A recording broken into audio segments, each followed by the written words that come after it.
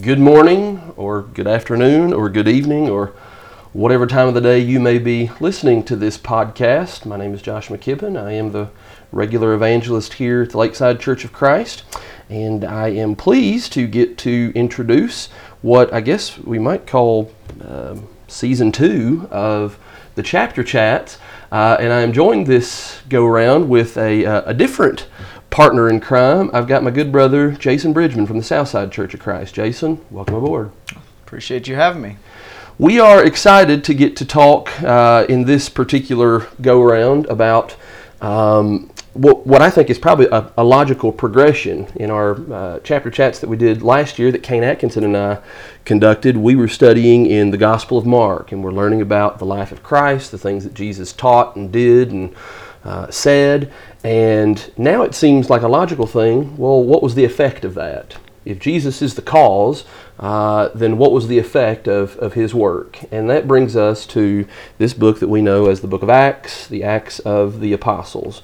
And Jason and I have had opportunity to get to study in Acts together in other settings, and so we just thought, hey, let's take some of the things that we've been already talking about in those studies and let's put them in audio format and let's see if they might be helpful to others. And as was the case when we studied in Mark, we want this to very much be a template for folks to see that it is possible to just sit down with another person with a Bible and without coming into it with all kinds of superfluous knowledge or prepackaged material.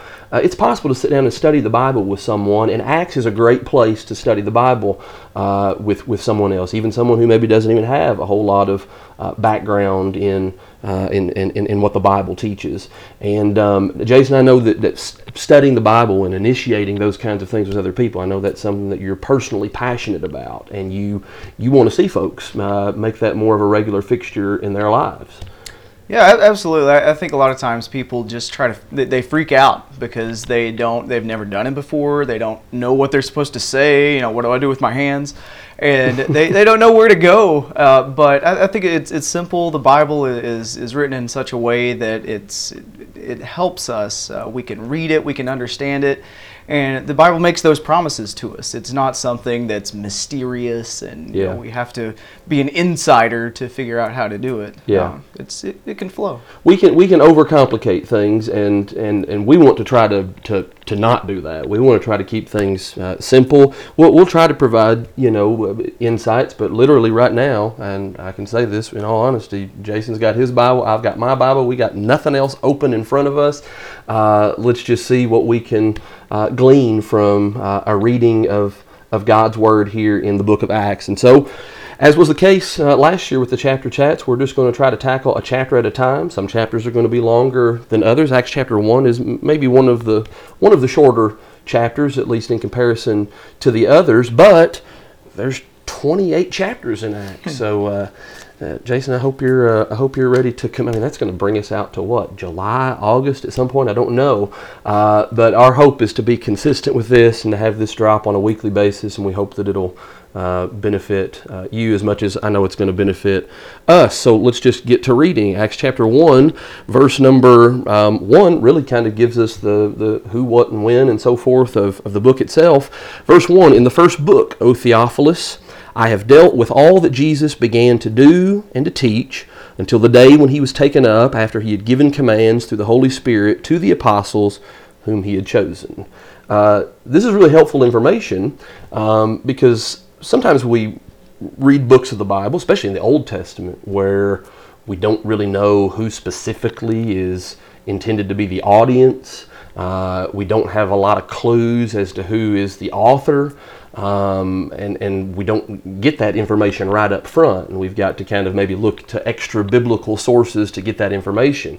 We're really helped right here in these first couple verses because if you've read the Gospel of Luke, then you know that this seems to be part 2. This is the sequel to Luke's Gospel. He begins that Gospel with an introduction to this person, Theophilus. We don't know anything about this guy, really, other than just what is said here: a friend, a neighbor, an acquaintance, maybe someone that Luke was trying to teach and to convert somewhere along the way. We know that my Bible's actually got a little paragraph above Acts chapter 1 that gives a little bit of historical information that this maybe was written sometime around AD 62 to 64. But this does seem to be the sequel to what Luke began in his gospel, and now this is, kind of I said earlier, the cause and the effect. Luke gave us the cause in the Gospel of Luke, and now here's the effect in Acts as he writes here to Theophilus. Yeah, I think it's just really cool that we see, you think of this as a two-part series, and you have Luke, who obviously cares about spreading the gospel and teaching people. How much effort did he put into writing these two books, which put together make up about a quarter of the New Testament? Huge, yeah. And all that for one guy. How much do we care about people to reach out to teach them? What are we willing to go through? Are we willing to write two books? To help somebody there. So it's really helpful that he did write this second volume, because in some ways, especially if this was the only information that Theophilus had received, it maybe would have been a bit of a cliffhanger. If all he got was volume 1, there would have been questions about, okay, that Jesus guy was pretty cool, came and said a lot of great things, did a lot of great things, but now what? And so that really makes this kind of essential information. Really, the book of Acts is really important too, because it gives information that really even none of the Gospels really go into great detail about, like, for example, how to become a Christian. I think we would get some of that information from Matthew, Mark, and Luke, and John, but really Acts is where we're going to be able to put it all together. Maybe some of those questions that we have about Gentiles. Well, what about the Gentiles? You and I are Gentiles, as far as I know. I'm a Gentile. I am not Jewish. Okay, so you're a Gentile too. There's things that are alluded to about the Gentiles in the Gospels, but we would still be left wondering, okay, well, what about us?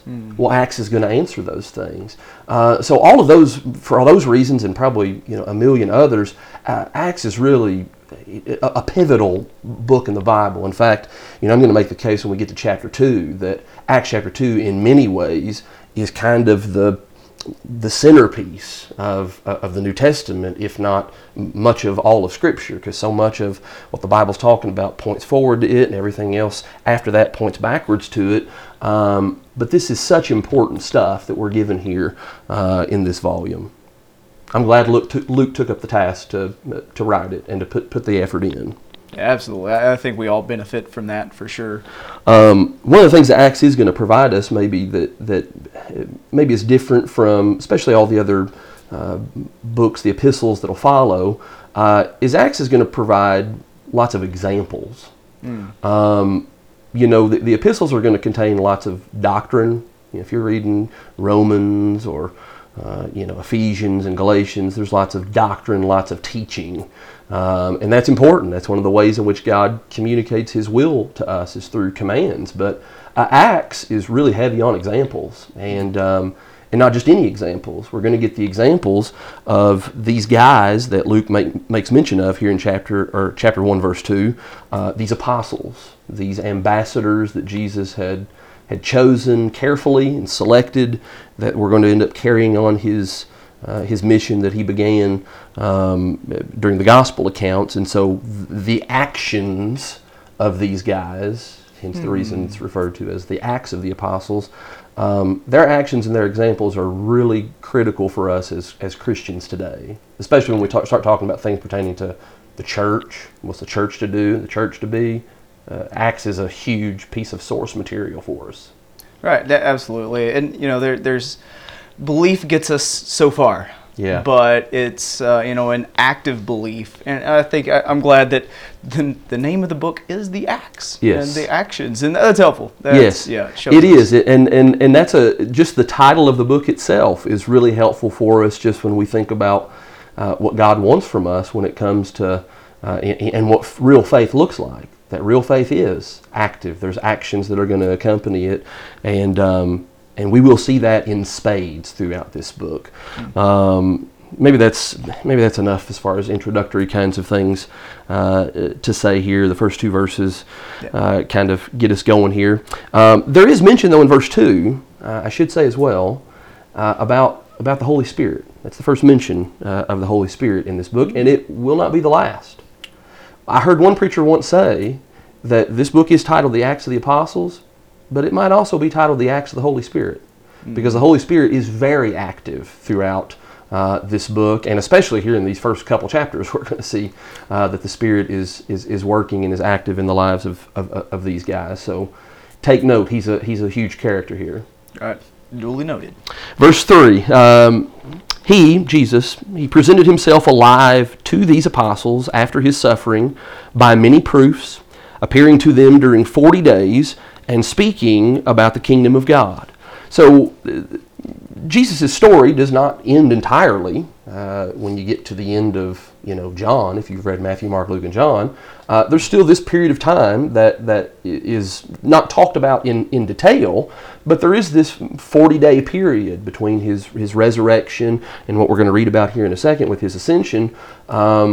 That obviously was some pretty important time that he had with the apostles, because it says there in verse 3 that he spent that time talking to them about the kingdom of God. That was such a critical piece of Jesus' teaching throughout his ministry, and to be honest, the apostles didn't get it for much of that time.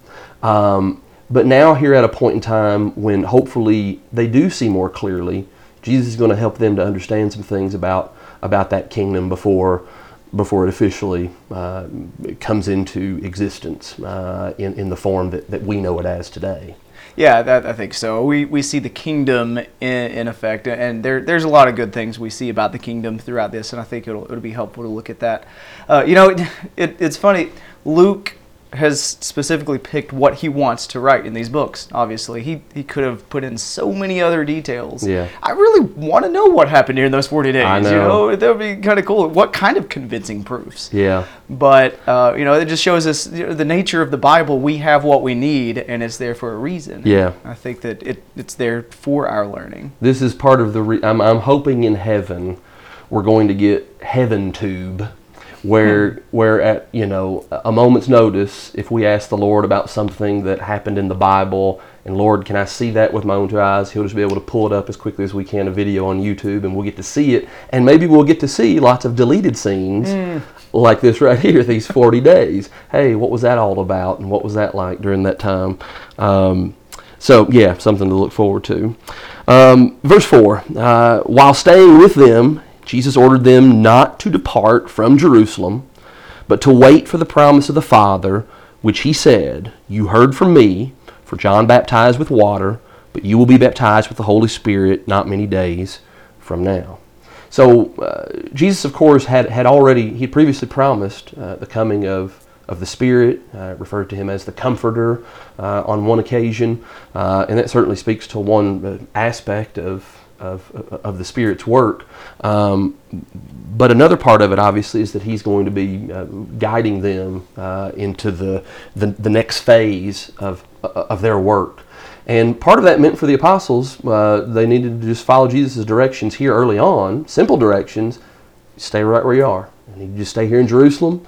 We're really close, but just stay here and you're going to receive the next instructions. And this reminds me, this is a small thing, and maybe it's just a good little side point to make. When Jesus gives them the instructions to stay there in Jerusalem, that's a simple thing. That's a small thing. That's not, some huge commandment. But I'm reminded of what Jesus says about being faithful in a little so that we can be faithful in much. And so if these guys can't do something as simple as sit down and stay where I told you to, how can he begin to expect them to carry out the bigger things which are fixing to be on their plate? So this is where it's going to start. Stay right here. That means they're going to need to exercise some patience. You have to believe, especially after Jesus is about to ascend back into heaven. These guys probably, during that intervening period, probably started to get, I know I would get antsy. Like, for sure. When is this next thing going to happen? What's that going to look like? And maybe some eager, antsiness, eager anticipation. but Jesus wants them to wait there in Jerusalem, and there's a really important reason to wait in Jerusalem. Jerusalem is where this has all been prophesied that these events are going to begin, and so I need you to stay parked right here. Yeah, I see this sort of as the disciples have training wheels right now. Yeah, they're just like sort of an on-the-job training. I don't know if you've ever experienced, you're going to do a new job or something, and the boss is teaching you how to do it and working alongside you. But when they leave and it's just you, what are you going to do? There's that moment of a little panic and how can I keep doing this? What's going on? And so this would have been really comforting to hear. Just go wait. I'll send the Holy Spirit. Jesus he's very much like a dad to these guys. I mean, I know when I've studied before, especially when I'm studying the Gospels, there's a very brotherly relationship. Jesus is the older, wiser brother. And he's trying to bring all these other guys along, but especially here and in lots of other places, there is this fatherly feeling that I know he has toward them. That he's raised and nurtured these guys to bring them to this point, and I know Jesus probably has a degree of maybe not anxiety is the right word, but eagerness to see how they're going to do, and they're going to do well. That's one of the great things about what we're going to read over the course of these next several weeks. Spoiler alert. Spoiler alert. Yeah, sorry. So verse 6. So when they had come together, they asked him, Lord, will you at this time restore the kingdom to Israel? And he said to them, It is not for you to know the times or the seasons that the Father has fixed by his own authority. Let me just stop right there. And I'm going to bounce this off of you because it's something I've been thinking about. I have commonly said that here in verse 6, when the apostles ask the question, Lord, will you at this time restore the kingdom to Israel? I've commonly said and taught that this is, again, another one of those many instances where the apostles just don't understand the nature of the kingdom. You read throughout Mark or any of the other gospel accounts, and anytime Jesus speaks about the kingdom, they get to thinking in physical terms. They get to thinking in terms of a governmental power, a political power, physical kings, physical thrones, physical castles and swords and all of that sort of stuff. And that is true on many occasions. I'm actually not convinced that this is one of those occasions. And maybe the reason for that is simply because of just Jesus' response. If they were talking about a physical kingdom, if they still were under that mentality, then really Jesus' answer to them really just continues to support and prop them up in that wrong thinking. On all those previous occasions when they were thinking in physical terms, Jesus, clamped down and shut it down.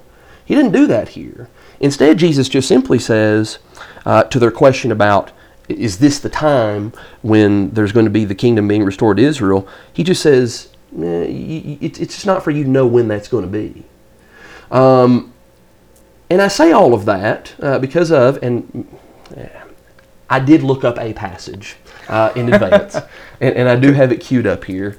This is one of many that use this type of language. Isaiah 49 and verse 6. This is actually prophetic, Old Testament, this is actually Bible language for them to use. I think we get thrown off by those words, restore and Israel, but this is actually Bible talk. Isaiah 49 verse 6, this is a prophecy. God, he's speaking about his servant, Jesus, the Messiah.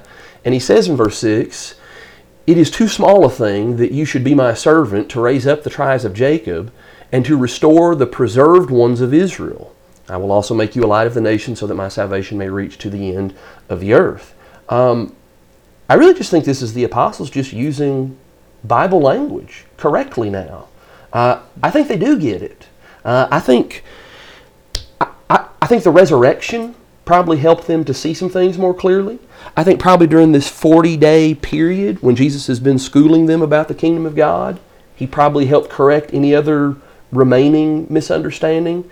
I think they're getting it now. Maybe not completely and entirely, but I do think they're past the phase of purely thinking in these carnal, physical kingdom sorts of terms. What do you think? You know, actually, I'm picking up what you're laying down here. We, you think about the two disciples on the road to Emmaus and how Jesus opened up their hearts, helped them to understand some of the things that were written about him. Right. And how they were saying their heart was burning, and it was just such an amazing event. Well, the closest apostles to Jesus had 40 days with him. Yeah. And it even said, like you mentioned in verse 3, about how, speaking of the things concerning the kingdom of God, I think that they would have seen it differently than they would have previously. Yeah. So I think I'm on board with that. Yeah, Jesus' response is really what hits it's what drives it home for me, that I think he's, well, the fact that he doesn't rebuke them or tell them, hey, you guys still don't get it. Actually, if they still didn't get it, I think Jesus probably would have hung around a little while longer until they did get it. The only thing that he wants to address is their question about, the time of the coming of this kingdom. Mm-hmm. And Jesus just says, I'm not going to tell you. This is like in Matthew, 24, 25, or I forget what it is in Mark's account, where Jesus talks about the coming of the Son of Man. Mm-hmm. that no man knows that except the Father, and it's not for human beings to know that information. When God's ready, He'll know when it's time, yeah. And that's kind of what I think Jesus is going to say here. That it's just not for you to know all of that information. God's got all that. He's been able to look down the stream of time and know when that's going to be, and it's going to happen. And that's the main thing, that he just wants to know that it is going to happen. And that's what he emphasizes in verse 8. You will receive power when the Holy Spirit has come upon you, and you will be my witnesses in Jerusalem and in Judea and in Samaria and to the ends of the earth. Now, this speaks to something that we're going to see really kind of quite just neatly see play out, literally like word for word, the spread of the gospel and the spread of the kingdom, and the progression here. Jerusalem, specifically in that city, then let's expand the bubble a little bit, then into the greater part of Judea and into that region. Then start looking even outside of that, Samaria, and then even to the ends of the earth, all these other locations across the earth. It's going to be great to see that play out exactly as Jesus said over the course of some of these middle chapters in Acts. But that's the way that this whole thing is going to work. And that's the way the gospel still works and spreads even today. I think too many times what happens is we get to thinking in these big term things. We think about where Jesus says, go into all the world. Okay, yes. All of the world needs the gospel. But where does that start? It starts right where you're at. It starts with affecting, the corner of the globe where you are, and eventually it trickles out. And I think one of the neat things that we're going to see in Acts is that it's not so much that these apostles and these other disciples here, that they really even set out to change the world. It's just what happened. It was just the natural consequence of people, I'm gonna do what I can right where I'm at, with the ability that I've got, and with the time and the the energies that God has given me. That's how that works, and the Lord ends up giving the increase, and before you know it, you've got the snowball, the ripple effect.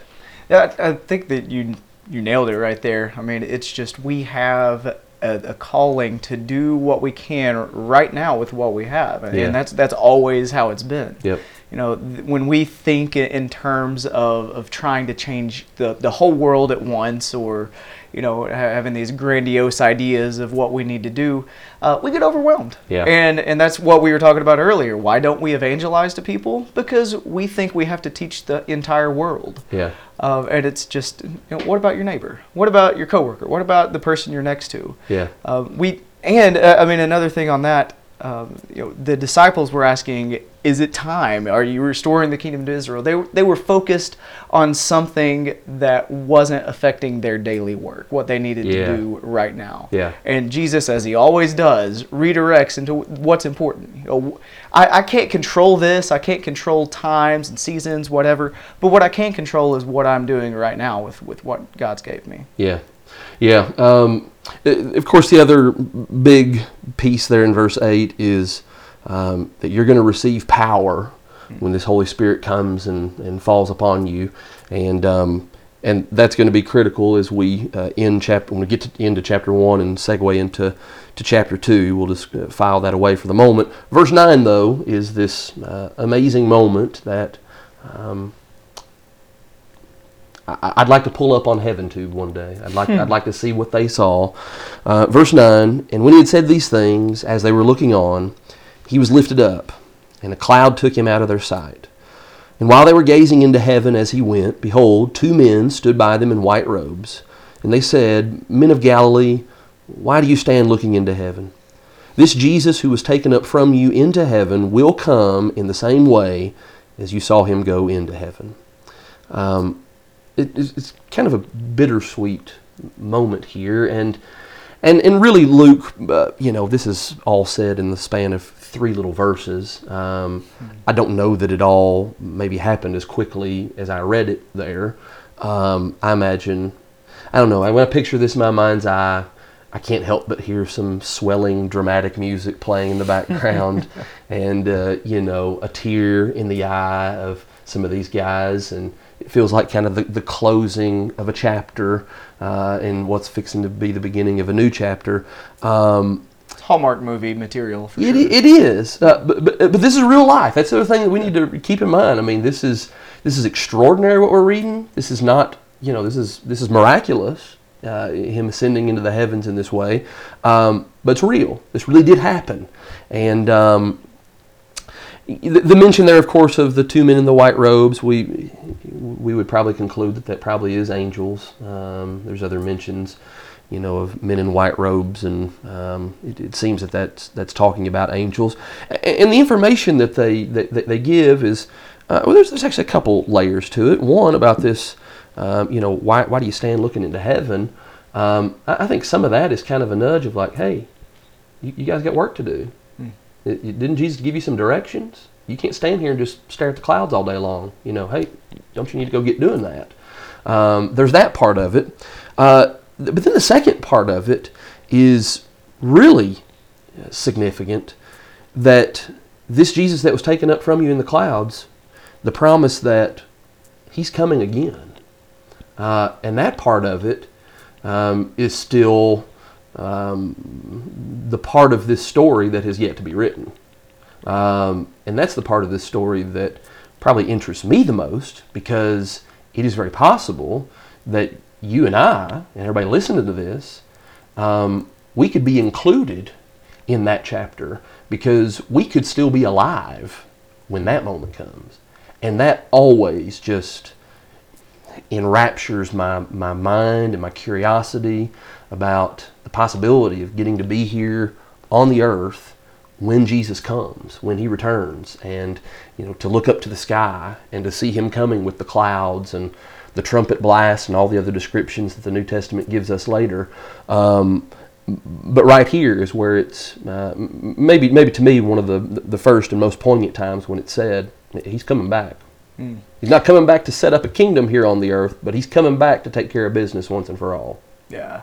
That's really powerful. You think about, but what if I'm so busy doing stuff I don't see him? Or what if I miss it somehow? or what if I'm not looking up at the exact right cloud at the exact right second, am I going to miss it? And I don't think we get that at all here. No, you get in 3 verses, he says in 5 different ways that the disciples were looking. They saw this. This was real. This actually happened. It wasn't some kind of hallucination or they imagined it, but it was a real life event. And he says he's going to come back in the same way. It's not going to be secret. It's not going to be only for certain people, but it's going to be obvious. It's going to be. Let's just use the term that you're kind of dancing around. The term rapture is used a lot in premillennial kinds of discussions, and this is one of. And there's lots of other verses, but I think even just this verse alone would be more than enough to just dismantle the concept of the rapture, because the whole idea of the rapture is that yes, Jesus is going to come secretly and suddenly, and he's only going to take certain ones, People have seen bumper stickers that says, in the event of rapture, this car will be unmanned, and he's just going to snatch people just directly out of their boots, and we won't know it until it's too late, and they're already gone, and some people are going to miss it. And that was the whole impetus behind the book series and even the movies that followed, the Left Behind. Right. I don't want to be left behind. I don't want to miss that. This verse says, these angels said, as clearly as you people saw him go into the sky, that's as clearly as you're going to see him come back in the sky. And nobody's going to miss it. And there's a host of other New Testament passages that talk about, every eye will see him, every knee will bow at that time. And so yeah, if there's ever anyone that has ever entertained those thoughts about the rapture or other aspects of what is referred to as the concept of premillennialism, this is a simple passage to help kind of break that down and shut that down pretty quickly. We're not going to miss it, and I'm glad we're not going to miss it. Yeah, absolutely. Verse 12. All right, so Jesus is now officially, at least from a physical standpoint, he is now gone. Really, from the pages of the rest of the New Testament, we'll see some other manifestations of Jesus, even here in the Book of Acts. But as far as physically being present on the earth, that's it. So now it's to the point where training wheels are off. Yeah. It's the apostles on their own now. Well, now what? One of the things is something that Peter has in mind, and probably the others had in mind, but Peter's going to be the one to give voice to it, and that is the issue of the 12th apostle no longer being in their midst. And let's read about that, verse 12. So they returned to Jerusalem from the mount called Olivet, which is near Jerusalem, which is a Sabbath day's journey away. And when they had entered, they went up to the upper room where they were staying. Let's just stop right there. That mention of the upper room, the fact that Luke uses the word the upper room, it seems to indicate to me that this is probably referring to that same upper room where Jesus had instituted the Lord's Supper. If I'm not mistaken, after Jesus had been raised from the dead, all the apostles were in an upper room. Maybe this exact same place. They were all gathered together, and Jesus makes an appearance to them there. It seems like maybe this kind of serves as like an unofficial headquarters, or at least a place that they all just knew that they could convene, and they knew they'd be safe. And of course, it meets the criteria of what Jesus wanted, and that is for them to be in Jerusalem. So this upper room, lots happened in that upper room. Again, I'm curious to know about that upper room. And we're given the names, once again, of all the apostles that are still remaining. Peter and John, and James and Andrew, Philip and Thomas, Bartholomew and Matthew, James the son of Alphaeus, and Simon the Zealot, and Judas the son of James.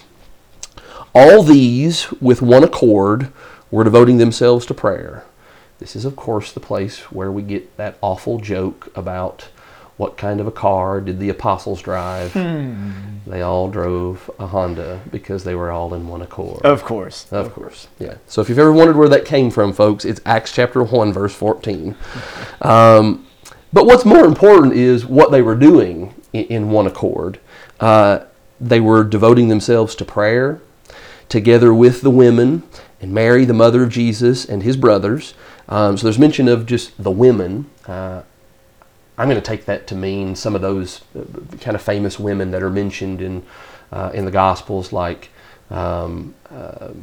Salome, Mary Magdalene, right. Joanna. Those women. I think there's some others that maybe are named specifically, but those women who attended to Jesus and provided for his needs in a good way. Mary, the mother of Jesus, is singled out specifically, and then probably most remarkably of all to me, at the end of verse 14, is mention of Jesus' brothers. Yeah. And, if you've ever taken note of all of the interactions that Jesus had with his earthly family, earthly relatives in the Gospels, it doesn't seem like they had a really great relationship, at least when it comes to spiritual things. They just weren't on the same page. There's occasions where they were embarrassed of him, they were ashamed of him. There's passages that say specifically they did not believe him or believe in him. And now where are they? Now they're there. And I think what Luke is suggesting here is that they do believe now. You know, they're counted amongst these other faithful men and women. Even they're now disciples. And of course, we know that James, the brother of Jesus, he'll end up becoming a really important figure in the early church.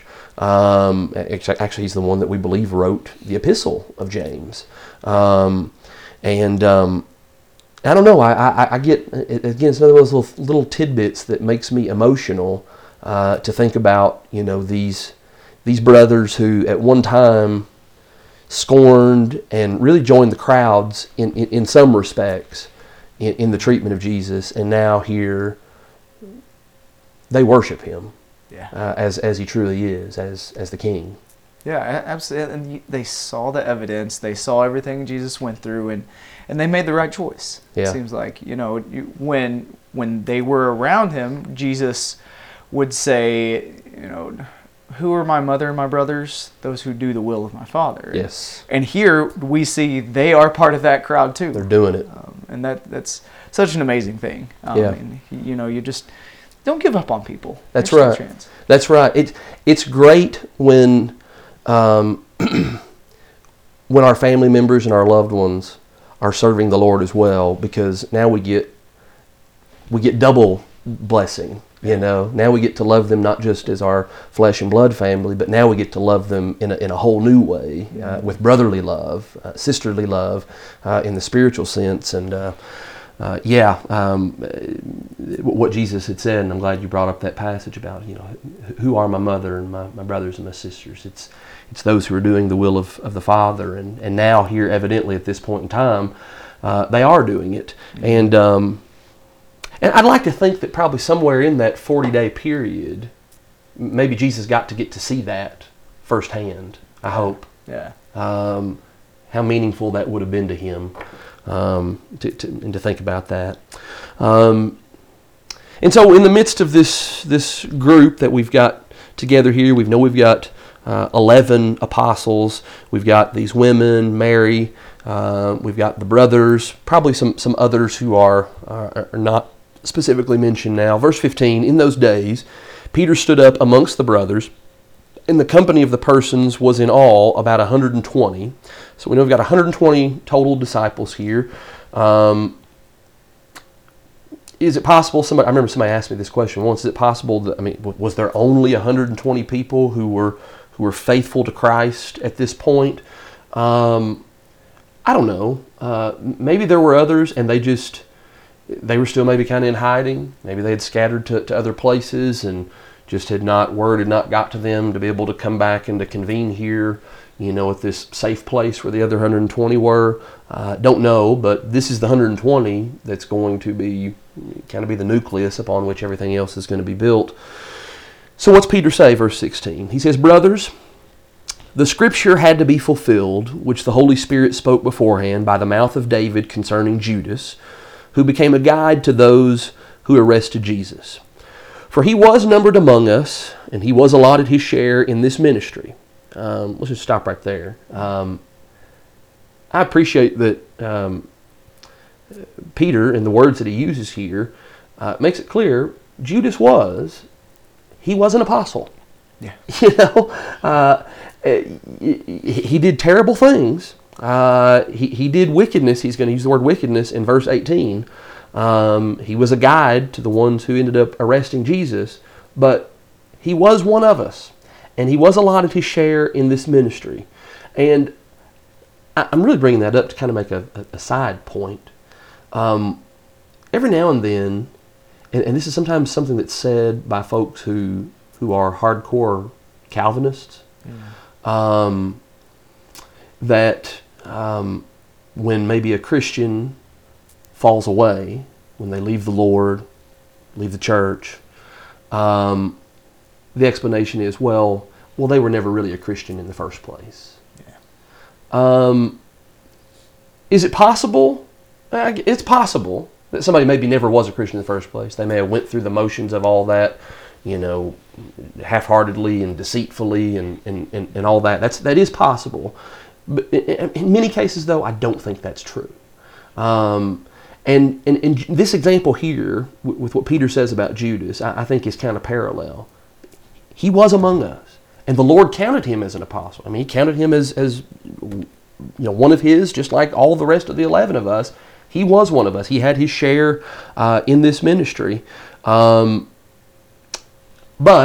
there's a problem, and that is, he did a terrible thing, and he is no longer with us. And what he did, of course, was something that had been prophesied. Peter makes reference to the fact that this was a matter of biblical prophecy. It was something that was spoken of by David. But anyway, the fact that Judas did this, although it was prophesied, maybe this is another point to make, it's worth making here. I don't think that negates the fact that Judas still had free will. He had choice to do what he did. Right. I've been asked that before. Well, what about Judas? There's so much in the Old Testament that prophesied about how he was going to do this. And, the gospel writers always kind of make it a point in parentheses to say Judas, the one who would betray him. And so it just kind of seems like it was a foregone conclusion, and he didn't have any choice in the matter. I'm always reminded of what Judas said after he did it. And what Judas said after he did it was, he said, I have sinned. I have betrayed innocent blood. That to me sounds like an acknowledgement that I chose to do that. It was my decision. It was bad. And I say all that to say that just because God has foreknowledge of something does not necessarily mean that God is orchestrating and dictating those things to happen that way. Judas still, of his own volition, betrayed the Lord, and as a result, put the apostles in the predicament that they're in here. Yeah.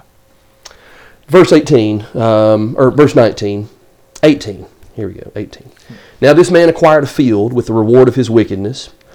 And, here's a great, hope nobody's hearing this at lunchtime. And falling headlong, he burst open in the middle, and all his bowels gushed out. And it became known to all the inhabitants of Jerusalem, so that the field was called in their own language, Akeldama, that is, the field of blood. And so this is kind of the little postscript about Judas that we're not given that descriptive of detail in Matthew, Mark, Luke, or John. So we can thank Luke for giving us this description here about his just terrible demise.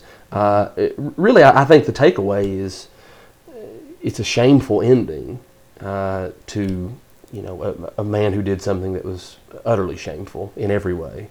He literally killed the Son of God. He was responsible for that. And so there's no more fitting end. Yeah. Verse 20 now, for it is written in the book of Psalms, may his camp become desolate, and let there be no one to dwell in it. And, here's the other part that Peter is going to build on, let another take his office. Now this particular passage is quoted from a couple different places in the Psalms, from Psalm 69 verse 25, and then Psalm 109 verse 8. And it's that second part about letting another one take his office that we're not going to just continue with 11 of us guys. 12. It's important. We see the significance of the number 12 in the Old Testament. There was the 12 tribes. Excuse me. In some ways, there is this parallel in the New Testament with these 12 apostles and the work that they're going to do throughout the remainder of the New Testament. Even in the book of Revelation, there's kind of even some tying together of the 12 tribes and the 12 apostles. And so Peter's going to make the point here, beginning in verse 21, that we need to do what Scripture says. And that's a great point in and of itself, that here's some things that Scripture's clearly indicated need to be done. We need to obey what the Scripture is commanding. We can't just, kind of overlook that verse and, I don't think that's what that's talking about. No, that's what that's talking about. We've been able to clearly establish and make the connection, Peter realizes. So we need to do something about that. So verse 21, here's the plan. So One of the men who have accompanied us during all the time that the Lord Jesus went in and out among us, beginning from the baptism of John until the day when he was taken up from us, one of these men must become with us a witness to his resurrection. This is really helpful information here, because this just kind of catalogs for us in a nice, concise little couple of verses about the criteria in order for someone to be an apostle. Same criteria that would have been used for the first 11 guys, and now this 12th guy that's going to be chosen, here's the criteria that's got to be used. He needs to be somebody who's been amongst us, been around us, been following Christ from the baptism of John all the way up until here, just what we read about earlier in this chapter, till the ascension. And then furthermore, needs to be somebody who can be a witness to his resurrection. So not that we saw, it doesn't mean that we saw him being resurrected, but it means that we've seen him after he was resurrected and can now go and testify to that. And that's going to be really one of the calling cards throughout the book of Acts that these guys are going to preach. They're going to preach that Jesus is raised from the tomb and we've seen him alive. They do not preach the empty tomb. And so often I think that's where we make the mistake. We preach the empty tomb. That's not the basis for why we believe Jesus rose from the dead. We believe Jesus rose from the dead because of the eyewitness account of these 12 men and even many others that are not even recorded for us in the New Testament who saw him alive and testified to that and told others. And we believe that these guys have credibility. These are... in court, I used to work in the court system, and having credible witnesses was really, really key to a prosecution or to a defense's case. And these guys have credibility. They've got requirements and things about them that makes me believe that their testimony, that it's true and that it's correct, and that's what they're going to testify. And so we need another guy who can testify to the resurrected Lord, because that's going to be the centerpiece of our preaching going forward. Yeah, I mean, it's such a monumental thing, the resurrection of Christ. I mean, that is the thing that separates Christianity from any other religion ever.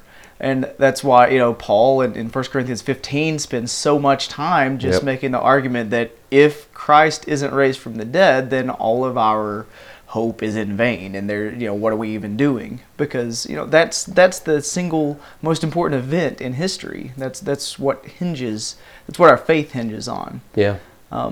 And so you see, because the apostles were supposed to go out, like verse 8 said, to Jerusalem, Judea, Samaria, all the other parts of the earth, they needed people who were strong, people who were witnesses, people who can speak from firsthand experience. Mm-hmm. And when you see that, it's like, okay, I wonder how many people fit that bill. And I wonder, out of the 120 people that were there, just wonder how many of those, were able to come forward and say, "Oh, yeah, I was there." Yeah.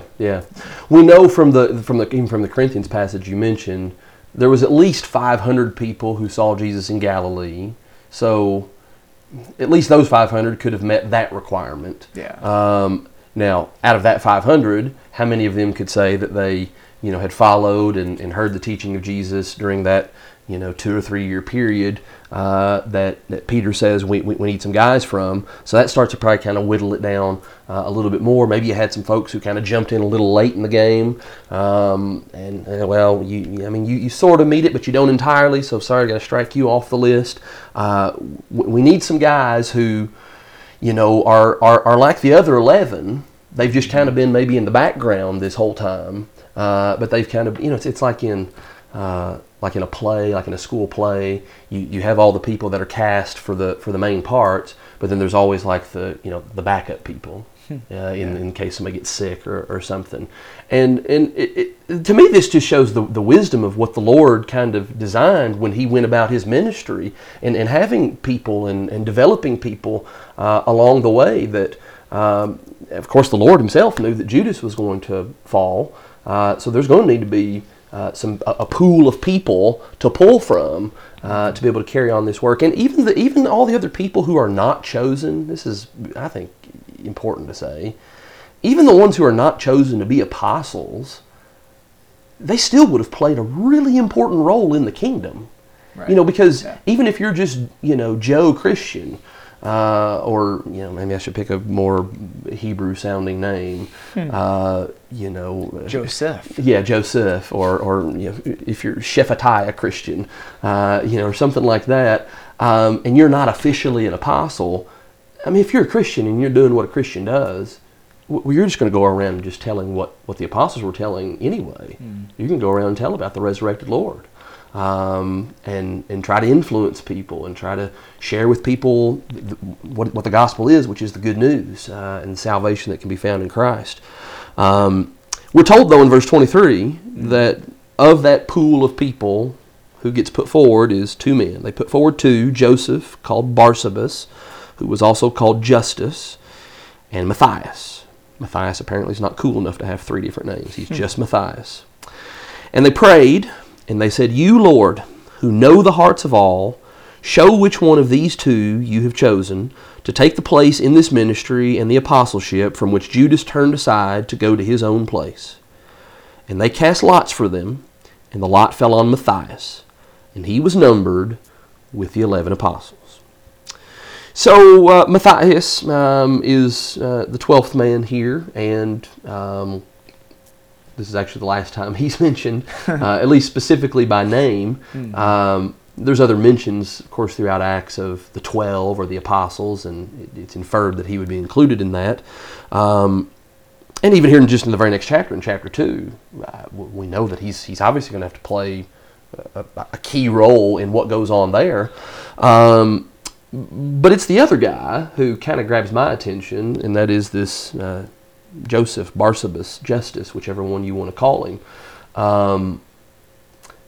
The opportunity would be there for that guy to be maybe really disappointed. Yeah. The chance to be one of the 12. I mean, not everybody can say they were one of the 12.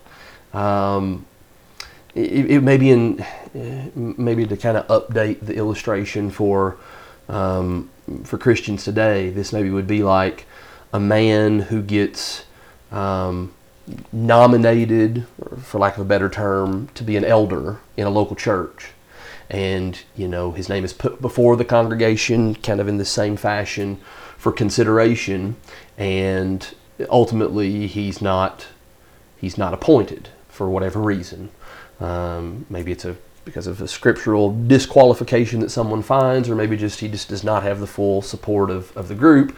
But there can be some disappointment and maybe some sadness that goes along with that. And the text doesn't tell us any of that.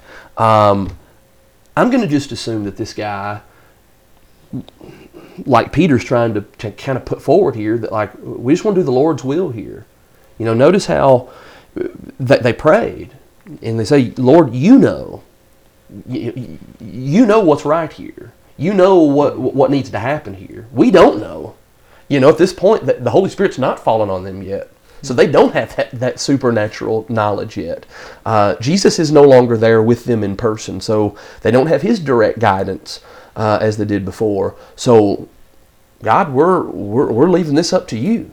And this process of casting lots, I've heard lots of different descriptions about what that may have been, and I'm not going to attempt to try to describe what specifically the casting of the lots was here on this particular occasion. We know that we see that a bunch of times in the Old Testament, and as far as I can tell, this is the last time we're going to see that in the rest of the New Testament, and with good reason, because from this point on, these guys are going to be operating under the words of God as revealed to them by the Holy Spirit, right?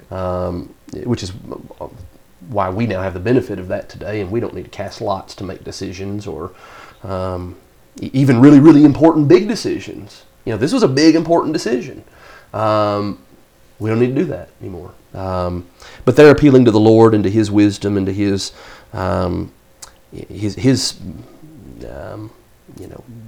knowledge of all things to be able to direct them in the way that they need to go. And Matthias is the one that gets the call at this occasion.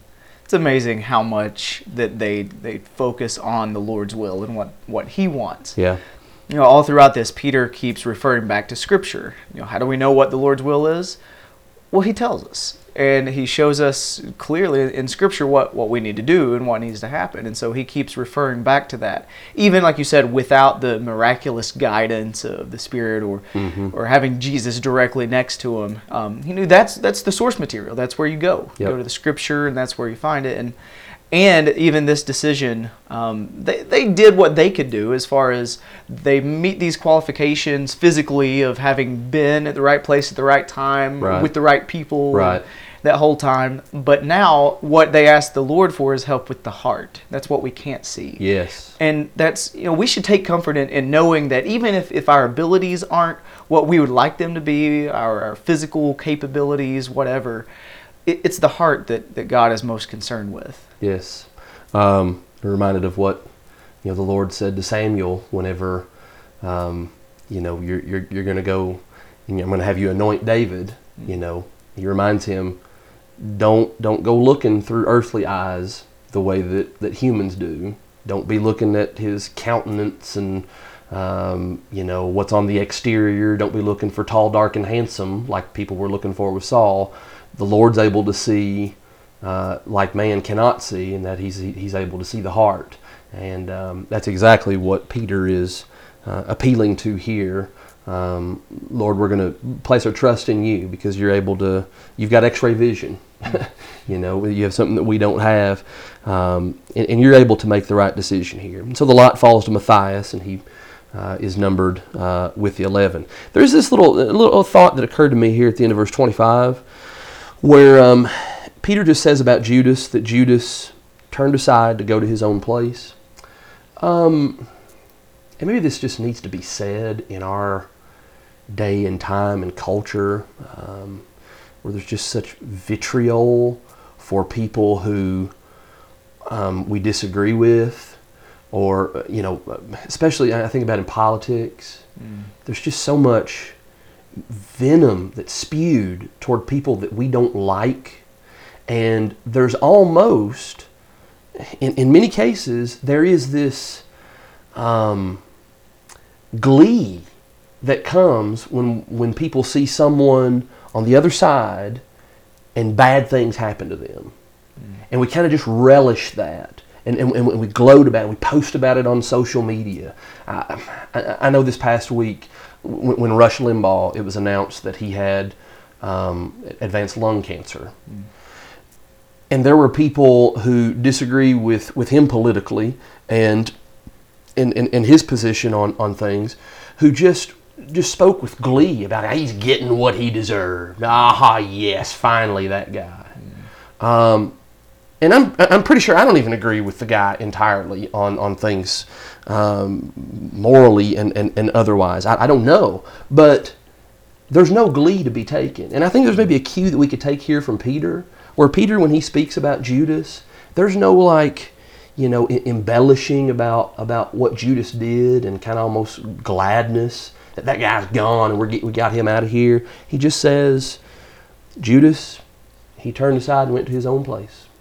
He made his decision, and that's really all we want to say about that. I don't know. There's just a cue of respect that I think we can learn here. Probably people in our society need to take, and sometimes even Christians need to take that cue, especially in this politically charged and hostile time in which we live. It's election year, and so everybody's just tensions are high with that kind of stuff, and we need to be better than that. If Peter could keep things civil in talking about the guy who, as you said, literally is as much responsible for the killing of Christ, if he could be that civil in talking about him, then surely we can be civil in talking about others that we would count as our enemies. Yeah.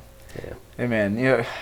Jesus got them to the point where he was telling them, you need to focus on the work at hand. Yeah. Focus on the task at hand. And we get so mixed up with the world and with everything going on, and we just forget that what he requires of us is obedience and faith, and that's what we need to do. We need to focus on ourselves more Yes. and focus on our own attitudes and what we can handle and what we can control. Yep.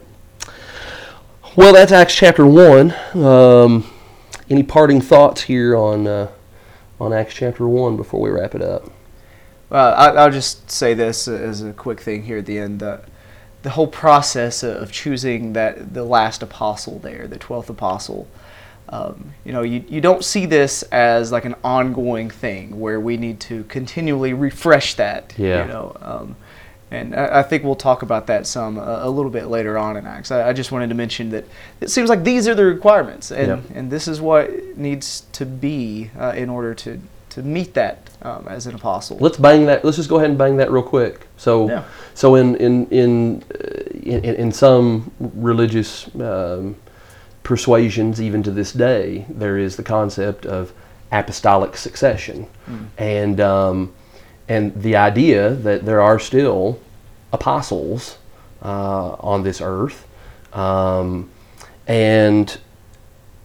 there's a real problem with that, and this chapter helps to clarify what that problem is, and that is that Peter says in order to be an apostle, you had to have been there and seen Jesus while he was alive and while he taught, and then you need to also have saw him after he was raised from the dead. And while I am sure that there would have been people who fit those descriptions for, I don't know, how long would you guess? Maybe for the next 30, 40, 50, I mean, depending on how long people live. Right, yeah, maybe so. Let's say there was a younger person who happened to hear Jesus early on in his teaching and in his ministry, say maybe a teenager, and he follows Jesus along during that whole period of time, and then he sees Jesus after his resurrection. So let's just say he goes on and lives a nice, healthy life of 80, 90 years old. All right, that person's going to be dead by the end of the first century. Yeah. So by that point, just generally speaking, by the end of the first century, we no longer have people who even can come close to meeting these physical requirements to have been an apostle. And so for religious groups today, probably one of the most notorious would be in Roman Catholicism and the way that the Pope is discussed, and popes historically have been discussed. There's some real problems you're going to run into just by reading here these verses in Acts chapter 1. How can that be? I mean, how old are these guys? Right. It's not even humanly possible for these people to be apostles. There is another sense in which the term apostle is sometimes used in the New Testament to just mean messenger. Right. Barnabas, for example, is described, I think maybe in Acts later, as an apostle. Right. It doesn't mean he was one of the 12. It just means he was just a messenger of the word, messenger of the gospel. So, I mean, if you want to use the word apostle in that generic sense, okay, that's fine. But generally speaking, when you hear the word apostle, that's not what comes to my mind. No. I hear the word apostle, I'm thinking Peter, James, John, etc. Yeah, as the list in verse 13 was. Yes. Yeah. So yeah, this passage is again, it's a great place to bookmark when we're having those discussions with folks who maybe would still hold to the idea that there is continued apostles even to this day in the, if I'm not mistaken, in the Mormon faith. I think there's even a website you can get on and you can look and it'll have pictures of these guys throughout their history, and it's right. Apostle, Jephthah, whatever, the Apostle Joseph Smith, all of these different people, and it's just, I don't know, it infuriates me, and I know that doesn't need to be my knee-jerk reaction, but it's problematic with what we're looking at here, which is just the plain teaching of Scripture. Right. And I think that's why we need to get back to what Peter was doing there. Yes. Scripture. It's all about Scripture. And that's how we make our decisions, and that's what we do.